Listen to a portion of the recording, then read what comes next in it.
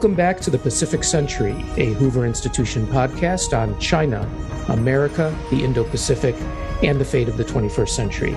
I am Misha, a fellow at the Hoover Institution and your co-host for the Pacific Century, and my co-host, John Yu, is somewhere in the skies, I believe, over the Atlantic right now. As soon as Europe opened up, John took the first opportunity to get back on the international cocktail circuit.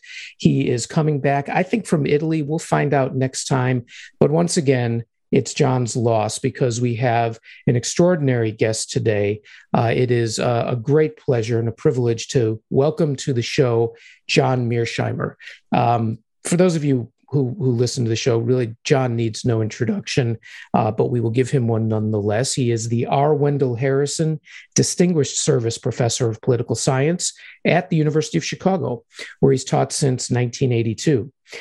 John, something that some of you may not know, graduated from West Point in 1970 and then served 5 years as an officer in the U.S. Air Force. John, we may have to ask you about that shift. He started graduate school in political science at Cornell, received his PhD in 1980, was in the think tank world at the Brookings Institution, at Harvard Center for International Affairs, and also at the Council on Foreign Relations. Mostly, of course, you know John because of his extraordinary academic work, including the books Conventional Deterrence, The Tragedy of Great Power Politics, which I know so most of you read, and most recently, The Great Delusion, Liberal Dreams and International Reality. This is in addition to numerous articles that he's written, and of course, the awards that he has received, including being elected a member of the American Academy of Arts and Sciences, and last year, the James Madison Award, which is given once every 3 years by the American Political Science Association to an American political scientist who has made a distinguished scholarly contribution to political science. So, John, congratulations on your award and welcome to the Pacific Century. Thank you very much for your kind words, and thank you for having me on the show. Well, it's a real pleasure to welcome you because there is a lot of talk and a lot of buzz about one of your most recent articles, and that's really what we'd like to focus on today, but to then use it to expand into a broad conversation about America and China. But the article is in Foreign Affairs. It's in the current issue, and it is entitled "The Inevitable Rivalry: America, China, and the Tragedy of Great Power Politics." So building off of, obviously, the work that you've done on the subject. But for our purposes, you zero in on the U.S.-China relationship and, quite frankly, some of the shibboleths and some of the unmet expectations of that relationship. But I want to start off, if I can, with a rather provocative quote that you have in the article, where you state that engagement with China, the Kissinger, Nixon, Carter, Brzezinski policy started in the 1970s,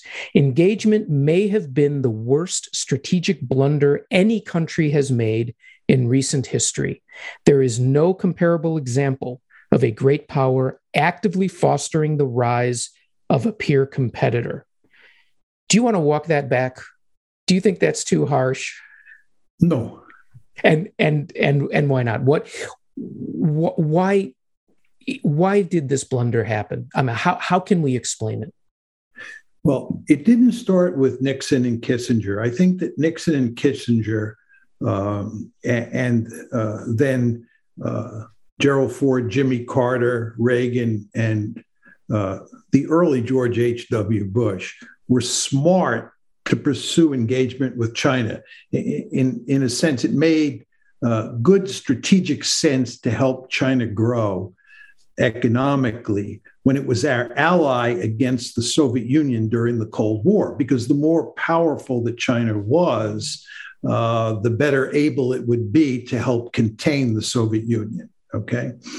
But what happens, as you know, is in 1989, the Cold War ends, and we no longer need the Chinese to help contain the Soviet Union. So the question at that point is, how do we think about China? And what the United States decides to do over the next four administrations, this is George H.W. Bush, Bill Clinton, George W. Bush, and Barack Obama, is to pursue a policy of engagement which is designed to help China grow economically. So it's very important to understand that we took this country that in 1990 had 4.7 times as many people as us, and we helped it grow into an economic juggernaut. We, in a sense, created a peer competitor. We put an end to unipolarity, the ideal structural situation a state can face in the international system. What could be better than being the unipole? But by turning China into a Goliath, we put an end to unipolarity. And we did this based on the foolish policy of engagement. Now, what is engagement? Engagement basically said that if we made China rich, if we made it prosperous, and we integrated it into the open international economy that we had created during the Cold War, and we integrated it into institutions like the WTO, that China would become, quote unquote, a responsible stakeholder. And of course, it would eventually become a democracy, and we would all live happily ever after. Well, we helped China grow into a Goliath for sure, but we're not living happily ever after, because China is not a democracy, number one. But even if it was a democracy, China is a peer competitor, and it is bent on challenging the United States both economically and geopolitically. And this is why we are, in effect, in a new Cold War. So obviously you're coming at this from a realist paradigm, and some of the issues that you, or some of the data that you started with, talking about the size of population and then the potential of national wealth. And of course, there was actually a report today, I don't know if you saw, that China now outstrips the United States in national wealth, that it accrued 50% of the growth in national wealth over the past decade, and the United States accrued just 22%. So that on the balance, they now have 120 trillion or something in national wealth. We only have 90 million. These are all very classical, realist presumptions about what produces national power, going back to Morgenthau and the like. I think the question that many would have then is, why did we assume, or those who were in charge of the policy, why did they assume that by making China wealthy or bringing it into the international community, it would norm, or as we used to call, converge with us? Well, I think it's largely because in the wake of the Cold War, we were infected with liberal triumphalism. This is reflected in Frank Fukuyama's very famous 1989 essay, The End of History. The United States believed that it had fought and defeated fascism in the first half of the 20th century, communism in the second half of the 20th century, and the future was a planet filled with liberal democracies. In this story, it was only a matter of time because before China and Russia and all sorts of other countries became liberal democracies. And of course, along with this belief was the belief that liberal democracies don't fight against each other. So this was going to be a very peaceful world. I think what Fukuyama did in that famous article was he captured the zeitgeist at the time. I think what happened here is that people believed that great power politics, basic realpolitik logic, had been relegated to the dustbin of history. And we were in a new world. And therefore, the United States didn't have to worry about the balance of power. And if China grew really powerful and became a democracy and became a responsible stakeholder in an American-led international order, we would all live happily ever after.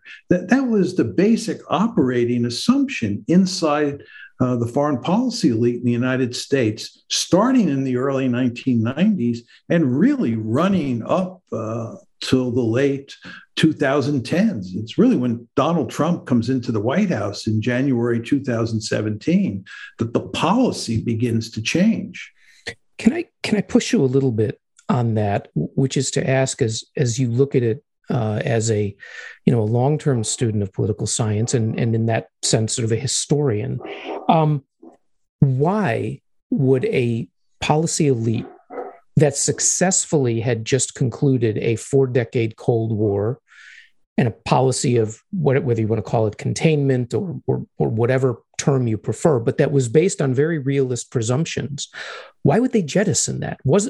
Shouldn't the lesson they have learned from those 40 years been that this is what works? In other words, why would they make the assumption? And obviously we all know the Frank Fukuyama article, but why would they make the assumption that what had worked for nearly half a century suddenly is to be dropped? Does it say more about something in American DNA? Does it talk about the foolishness of the elites? Does it talk about the fact that, like Britain after World War II, they may have been exhausted? How do you explain doing something that decades of evidence had just shown you should not do?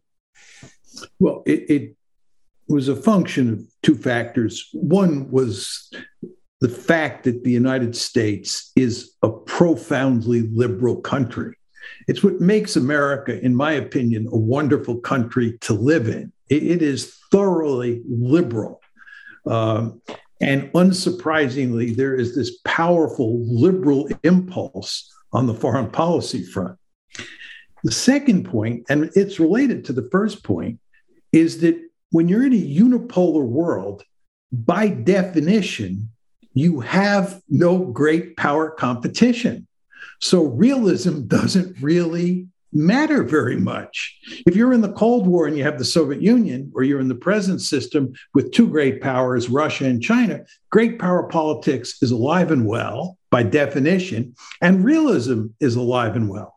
So for the first time in contemporary history, certainly for the first time in American history, in 1990, the United States found itself in a unipolar world, and it didn't have to worry about realist calculations. This, coupled with the fact that we had this exceedingly powerful liberal impulse, I believe is what allowed us to embrace engagement with the fervor that we did, and to march, over, probably close to a 30-year period forward with a policy that took this country that had 4.7 times as many people as the United States and helped it grow into an economic Goliath and, in effect, create a peer competitor. We've never seen anything like this in world history. It's truly remarkable. And you do not want to understand, we are in deep trouble now.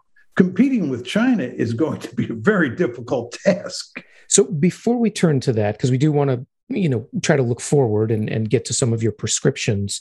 Let me ask you just a little bit more about the engagement side. Now, you mentioned, of course, that you felt it was a viable policy through the Cold War, meaning we were, whatever term you want to use, triangulating or balancing against Russia with China. Of course, we also used Japan. We used the European Union. There was Kissinger's old pentapolar world concept. And you mentioned starting off that after the Cold War, we should have dropped it. Is there a more detailed point at which you would say we should have understood that what we were doing was counter to our interests? Some might have said 1989 and Tiananmen Square, that we are definitely not going to get a China that is liberalizing in any meaningful way, and therefore the potential for conflict between us is certainly endemic and will stay there. Some might say 2001 with the WTO, which sort of just gave China the keys to the kingdom, opened up every market to China. Is there, to say after the Cold War is fine, but where was the moment where we didn't do our due diligence and we should have said, you know what, this is not going the way we want? Do you have one in mind? Well, I couldn't put a precise date on it, but it's clearly the late 1990s. The two key decisions that we make that really propel Chinese growth forward are, number one, giving them permanent most favored nation trading status, permanent most favored nation trading status in the year 2000. And then in 2001, admitting them to the WTO. Those two events really mattered greatly. I think one could argue in the early 1990s, we did not have much evidence that China was going to grow by leaps and bounds over the next 30 years. And therefore, one could understand why we didn't get tough with the Chinese economically in the early 1990s. You can make that argument. But I think by the late 1990s, it was clear that the Chinese economy was roaring ahead. It was growing by leaps and bounds. And if anything, that was the time to move to slow it down. I would have favored slowing it down earlier, but I think by the late 1990s, before it was given permanent most favored nation trading status and before it was admitted into the WTO, we should have done a 180-degree turn in terms of our policy. And yet for the China policy community and the Asia watchers, what the era that you're talking about is the sort of the height of the what was called the reform and opening up era, right? It was Deng Xiaoping, followed by Jiang Zemin. There were arguments, of course, that we were beginning to see the emergence of pluralism in China. There was, and I think it was real, a separation to some degree between the party and the government. That's gone now. We can get to that, but there was some degree of separation of the party and the government, and some development of civil society. So, looking at it from your perspective and a realist perspective, which is simply which is to look at the ways in which national power can develop and then put it into an anarchic international system, wasn't tracking with how the you almost, if you want to say the quantitative or the qualitative, the area studies people were trying to say, look, this is how China's developing, and so we have to double down on engagement, which, as every president told us, was going to continue to lead to a more liberal China. How do you reconcile, as you look at the policymaking process, those two different views? Because clearly the latter won out and not the former being your position. Well, just a couple points on this. One is it's important to emphasize that it was not just the experts on China or people who had business interests in China who were making this argument that China was on the right path. It included President Clinton in the late 1990s, early 2000s, and candidate George W. Bush, as well as President George W. Bush. It's very important to understand that during the 2000 presidential campaign, candidate Bush explicitly helped President Clinton, get permanent most favored nation trading status for China. And then when candidate Bush became President Bush in January 2001, later that year, he ushered China into the WTO.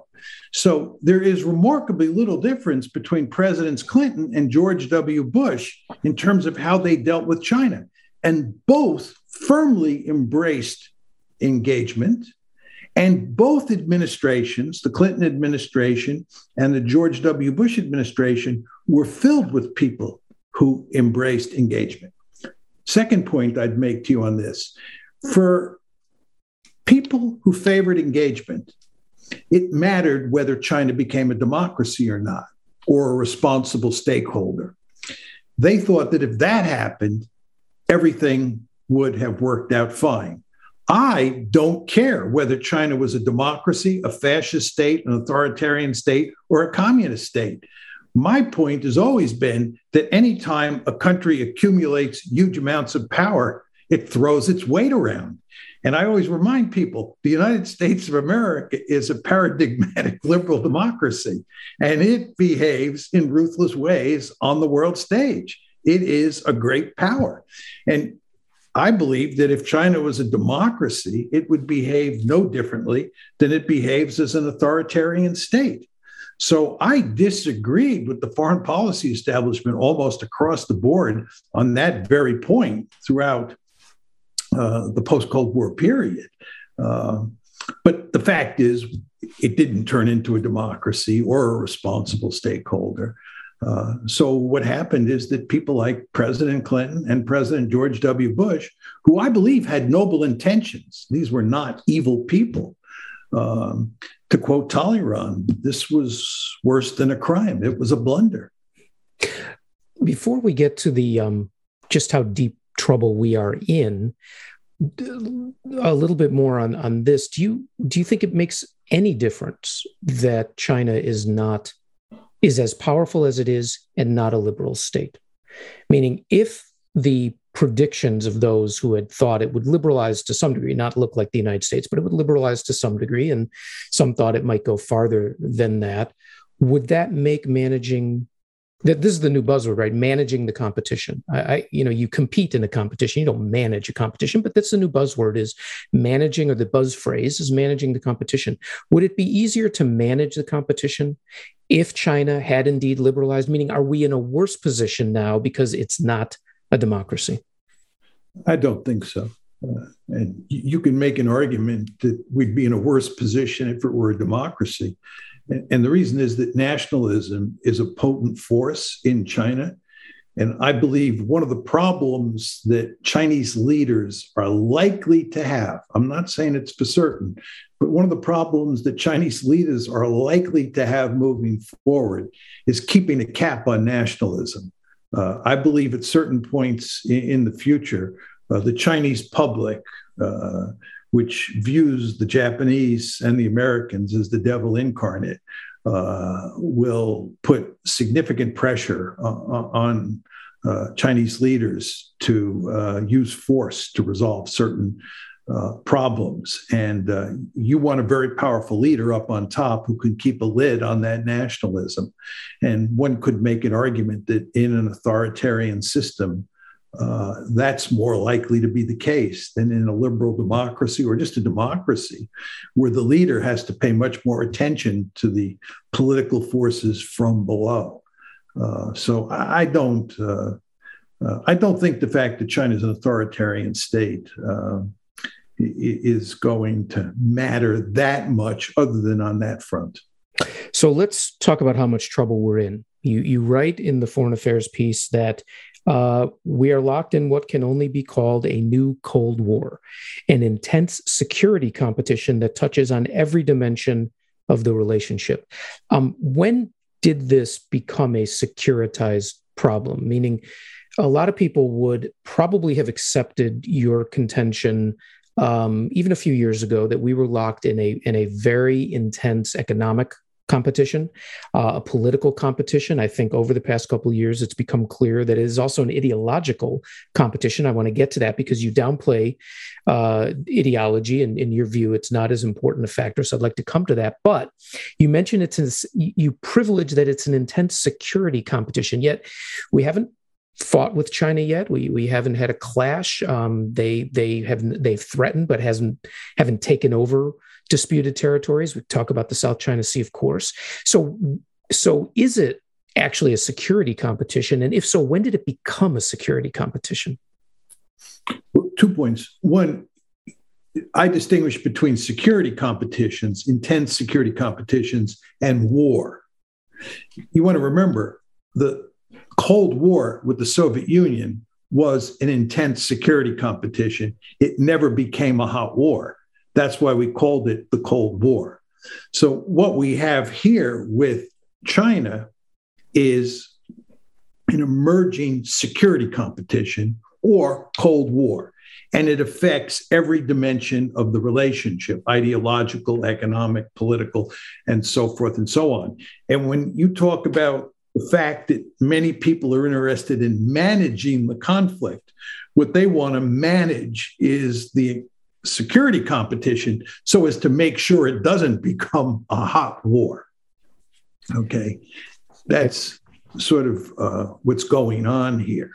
So would you say though that the security competition, where is the level where it becomes a security competition? Right, we talked about how small the PLA used to be. It was a 1950s era force, but it's had good capabilities for a while, and yet it still didn't seem to challenge. Where, in your view, is there a particular point at which we should have been thinking this is going to become the type of security competition that you talked about? Because everyone would say, look, the United States has 12 times budget of all other nations put together. That's no longer the case with China.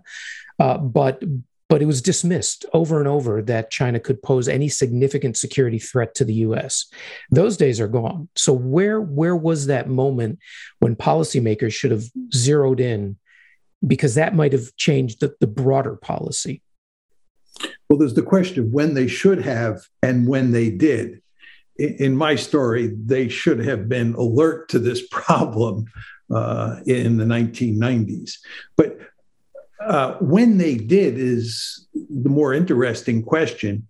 And I think in the 2010s, the early 2010s, there were hints that the Chinese were growing very powerful and going to behave provocatively. And this is why Hillary Clinton in 2011 enunciated the pivot to Asia, which the Chinese immediately interpreted as America switching from engagement to containment. But in fact, the pivot to Asia never really amounted to much. And we did not move to containment. The real change took place in 2017 when Trump became president. And if you had to sort of pinpoint the date, I would point to 2017, although it's hard to say one particular year is critical because we were marching in that direction before 2017. But I'd put the date at 2017. Now, a lot of people like to say that the new Cold War is a result of Donald Trump because there's no question, Trump during the campaign in 2016 ran explicitly against engagement. And there's no question that after he became president, he flushed engagement down the toilet bowl and embraced a containment policy. But with regard to what is going on here, it's not so much Trump as it is the fact that the system by 2017, when he moved into the White House, had morphed from unipolarity to multipolarity. China had grown so powerful and had developed so much military capability by 2017. And of course, Putin had brought the Russians back from the dead. You remember the year 2000, 2005, Russia was not even considered a great power. It was just so weak, so devastated by the collapse of the Soviet Union. But by 2017, you could speak in convincing ways about an emerging multipolar system. And if you look at the Trump administration's initial flurry of documents on national security, they talk about operating in a multipolar world. Before Trump moved into the White House, we talked almost exclusively in terms of living or operating in unipolarity, right? So by 2017, everybody understands, I think, or almost everybody understands, that the balance of power has shifted. And of course, the Chinese are building military capability. They're throwing their weight around at that point in time in the South China Sea. Remember building those small islands, right? They're talking more loudly than ever about Taiwan, about the Diao or Senkaku Islands in the East China Sea, and controlling the South China Sea. So when the Trump administration emphasizes the importance of containing China, it resonates with lots of people because this is not the China of 2000 or 1995 or 1990. It has grown much more powerful. It is throwing its weight around. And more generally, we're no longer in a unipolar world. We're in a multipolar world. And China has not turned out to be the responsible stakeholder that we, meaning the foreign policy establishment, anticipated that it would be. So how do you respond to those who say, look, grant all of that, but it's simply what rising powers do. And China has every right to be able to ensure the safety of its shipping from the Middle East through the Indian Ocean, through the critical straits of Malacca, for example, and up into the South and East China Seas, that it finds itself with an uncertain relationship with Russia, which is centuries old on its north, with a Japan that it will never really reconcile with on its east, with India on its west, and of course you got the United States. And so really, the argument goes, what China's doing is understandable, and it's what all rising powers do. And therefore, if we understand that it is not inherently aggressive or threatening, but it is simply trying to ensure its own security, we will avoid stumbling into the type of security trap that has doomed other relationships. What's your response to that argument that they're just like us? They're doing everything that we do. I think there's no question that what they're doing makes perfect sense from their point of view. And as I say in the piece, they are basically imitating us. If you, Misha, or me, John, was playing their hand, if we were in charge in Beijing, we would be interested in dominating Asia the way the United States dominates the Western Hemisphere. And we would be interested in developing power projection capability to challenge the United States around the globe, to protect our sea lines of communication, and so forth and so on. This is perfectly understandable. And of course, this is why I said from the very beginning that if you turn China into a Goliath, it would behave much the way it is behaving. It would, in effect, imitate the United States. It's very hard for most Americans to accept this argument because they believe there's a difference between liberal democracies and authoritarian states. And they believe we're the good guys and they're the bad guys. In the view of most Americans, we never do anything wrong. And it's always the other side that is behaving because of malign motives. And I think that's simply not the case here. The Chinese are concerned with their security, just as the United States is concerned with its security. And both countries understand full well that the best outcome is one in which you dominate your region of the world. But the second part of the story is you want to make sure nobody else dominates their region of the world. Therefore, it's very important to understand that it is in the American national interest to make sure that China does not dominate Asia, although it's in China's interest to make sure it dominates Asia. And this creates an inevitable conflict. And this is why I do disagree with you when you say that, if we understood the basic logics that were motivating both sides, we could go, a long way towards ameliorating the competition. I actually don't believe that. I think an intense competition is just baked into this relationship. It's baked into international politics. When a state becomes powerful, what it wants to do is it wants to dominate its region, and it wants to do that for good strategic reasons. And there's nothing you can do to really prevent the Chinese from going down that road. I know, there are a number of people who argue we should allow China to have Taiwan and accept the fact that they will dominate the South China Sea. In other words, give up on Taiwan and give up on the South China Sea. And then the Chinese will be happy and we'll all live happily ever after. That's not my understanding of how international politics works. Great powers have voracious appetites, and the appetite grows with the eating. And you give them Taiwan and the South China Sea, you don't think they're going to be knocking on the door in the East China Sea? You don't think they're going to be interested in pushing the Americans out beyond the first island chain and then out beyond the second island chain? I can tell you, if I was running Chinese foreign policy, that's what I'd do. I'd be looking for weakness. And any evidence that the Americans were not willing to fight over Taiwan and the South China Sea would just, give me increased interest in, pushing hard in other areas.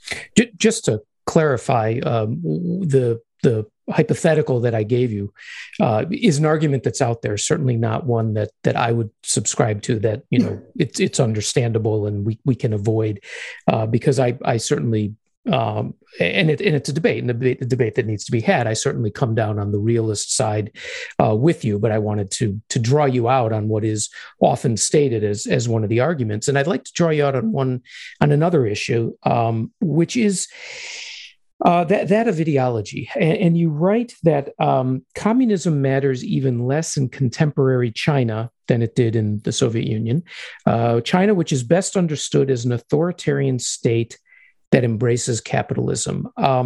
There's a lot of interesting work that's being done on the revitalization of Marxist thought under Xi Jinping, state documents that are very clear about the incompatibility of the Chinese model in China with Western liberal notions, with a reaffirmation of Leninist models of control, that Xi is a committed communist. And do you think this doesn't matter much, or you don't believe in it?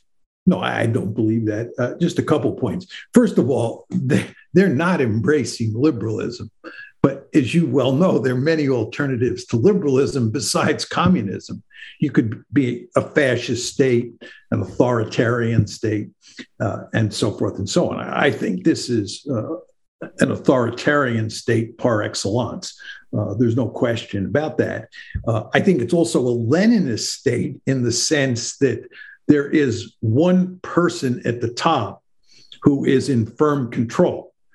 To say someone believes that we need to create a Leninist state is, in my lexicon, the equivalent of saying we need a great leader at the top who can keep everybody under control. And Xi Jinping certainly fits in that category. With regard to his resurrection of Marx and Lenin and Mao and Deng and so forth and so on, I just think that he's trying to create the impression that he's part of a great lineage, that he belongs in the Communist Hall of Fame, so to speak.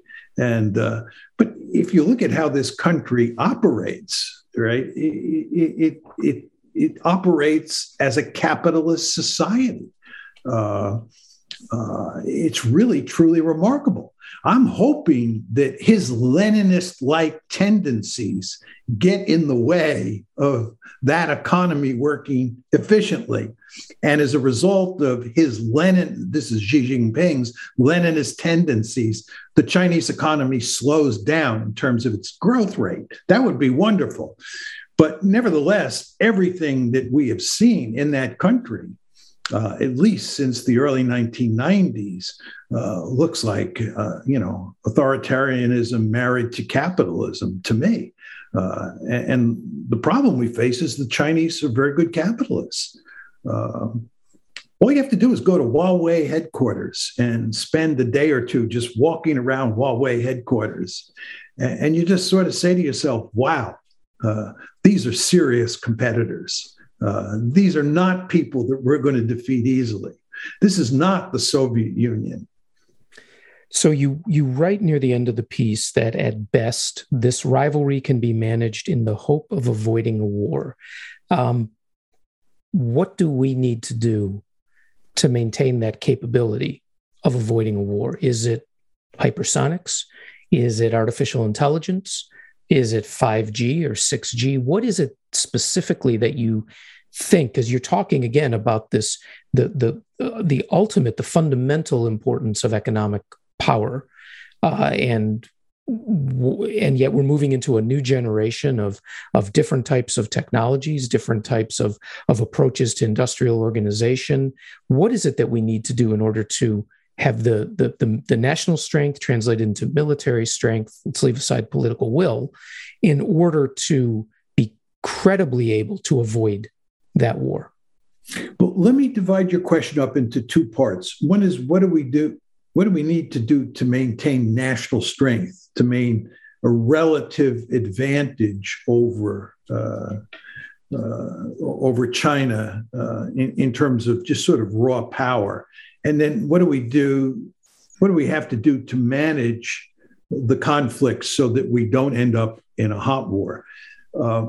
I think with regard to the first issue, in terms of the overall balance of power between the two sides, it is absolutely essential that we dominate with new technologies, that we are on the cutting edge of sophisticated technologies, things like artificial intelligence, chips, quantum computing, the usual litany of sophisticated technologies that are now being developed. We, of course, once completely dominated those technologies. We're completely dominant when it came to developing those technologies, and the Chinese weren't even players. They're now threatening to compete with us and maybe even run us off the table in terms of a few of those technologies.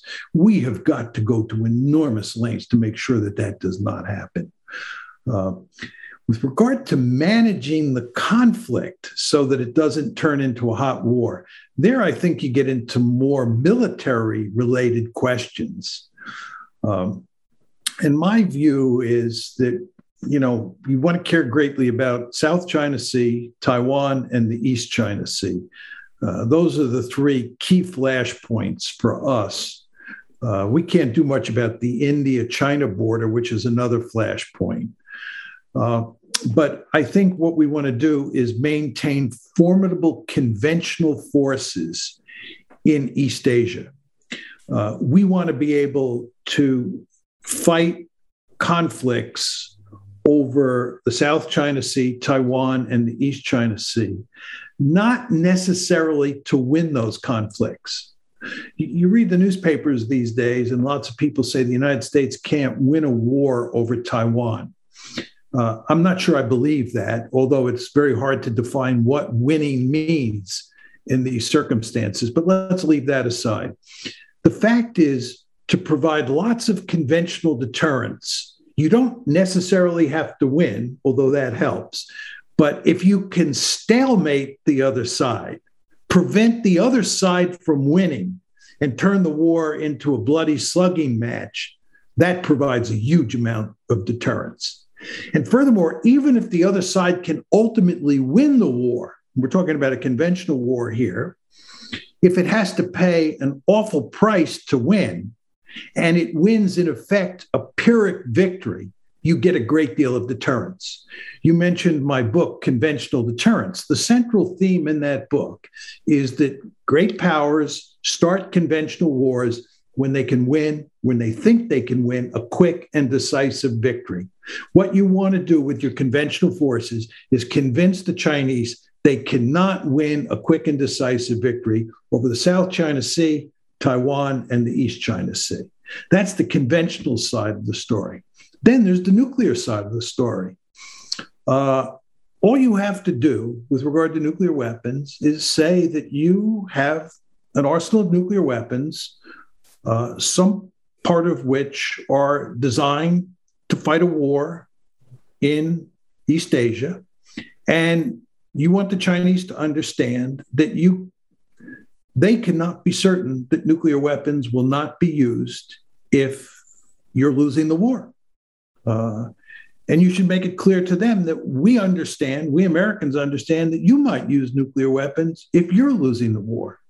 But the mere whiff of possible nuclear use provides a huge amount of deterrence, right? So I think that nuclear deterrence combined with conventional deterrence, which you can develop, those two things go a long way towards preventing China from using force to change the status quo. And we want to remember here, Misha, it's not the United States that's talking about using military force to change the status quo. The United States wants to maintain the status quo in East Asia. It's the Chinese who are bent on changing the status quo. And as I said to you before, I understand why they're doing this. I'm not saying that their motives are evil. They have good security reasons and other reasons for wanting to change the status quo. But we want to prevent them from doing that. We want to maintain the status quo. And we need to do that with a combination of conventional and nuclear deterrence.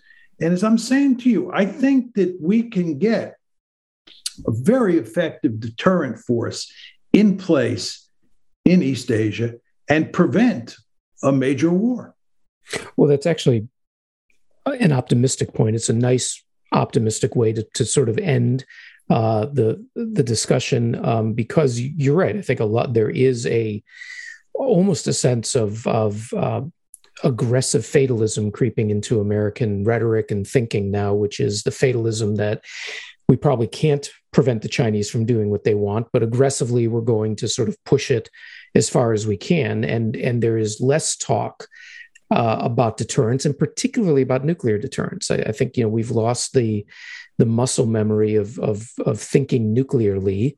As we did through the Cold War, we certainly haven't been developing a new generation of nuclear experts since the end of the Cold War, and that is a new world, especially with the report that came out, the last week or so, that China is likely to triple, if not quadruple, its nuclear warhead, the number of its nuclear warheads. It's building 300 new missile silos. It has a hypersonic rocket that is nuclear capable. We're back into a Dr. Strangelovian world, and we haven't been thinking about it. So I think your nuclear point is one we absolutely have to return to.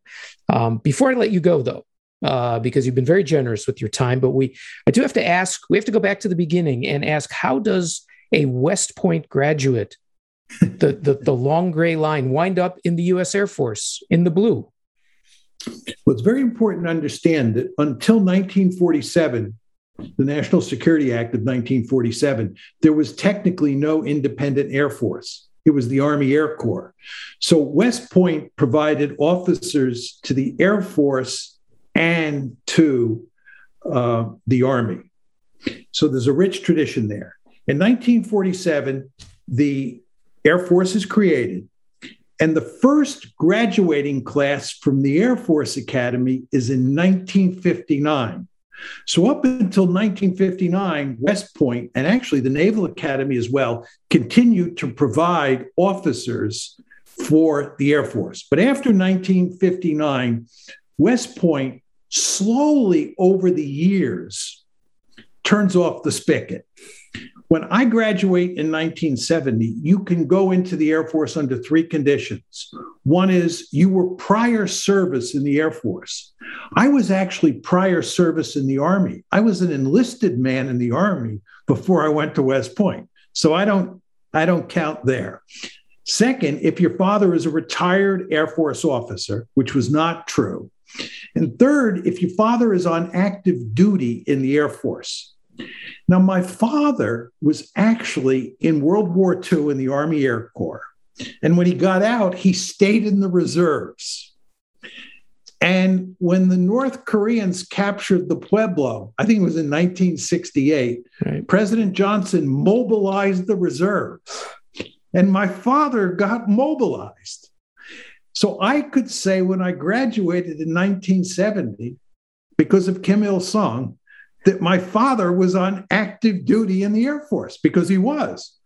But it was really, the law was written to allow the children of permanently regular Air Force officers to go into the Air Force. But my father was on active duty in the Air Force. He was an active duty Air Force officer. So I could sign a piece of paper that legitimately said, I qualified to go into the Air Force.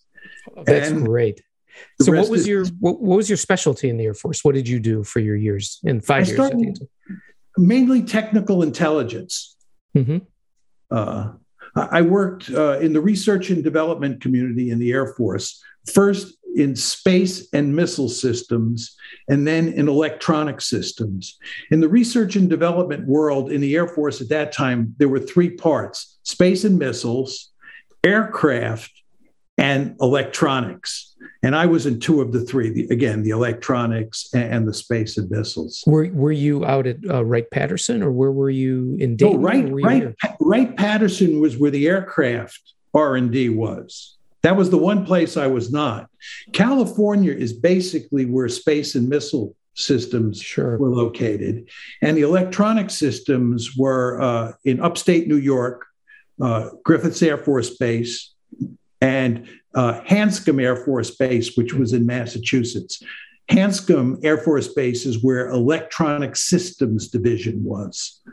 Well, that's great. I wondered, because I know we've actually crossed paths doing some briefings for senior Air Force leaders in the past together. And so I wondered if you had an Air Force background. So that's wonderful. Well, John, we've taken a lot of your time. It's been a really wide-ranging discussion, a little bit more theoretical sometimes than we get with our other guests, but that's exactly where I wanted it to be, to sort of draw out the implications of your article and to not as much challenge your thinking, but to challenge a lot of the discussion that's out there on the nature of this competition, as you put it, an intense security competition, a Cold War, and one that is, if anything, what we'll see in a few hours. By the time this comes out, the summit meeting between President Biden and General Secretary Xi Jinping will be over. We'll see if there are any breakthroughs. We doubt it, but it will certainly be both sides laying down some more markers for this competition going forward. So we hope we can have you back, maybe to talk a little bit more about this nuclear side of things. But again, this piece, The Inevitable Rivalry in Foreign Affairs, is an essay really worth the time of folks to read, as, of course, your books and The Tragedy of Great Power Politics. So on behalf of the absent John Yoo, I'm Misha Auslin, John Mearsheimer of the University of Chicago. Thank you for joining us on the Pacific Century. It was my pleasure, Misha. So I'm Misha Auslin, and we will see you next time on the Pacific Century. This podcast is a production of the Hoover Institution, where we advance ideas that define a free society and improve the human condition. For more information about our work, or to listen to more of our podcasts, or watch our videos, please visit hoover.org.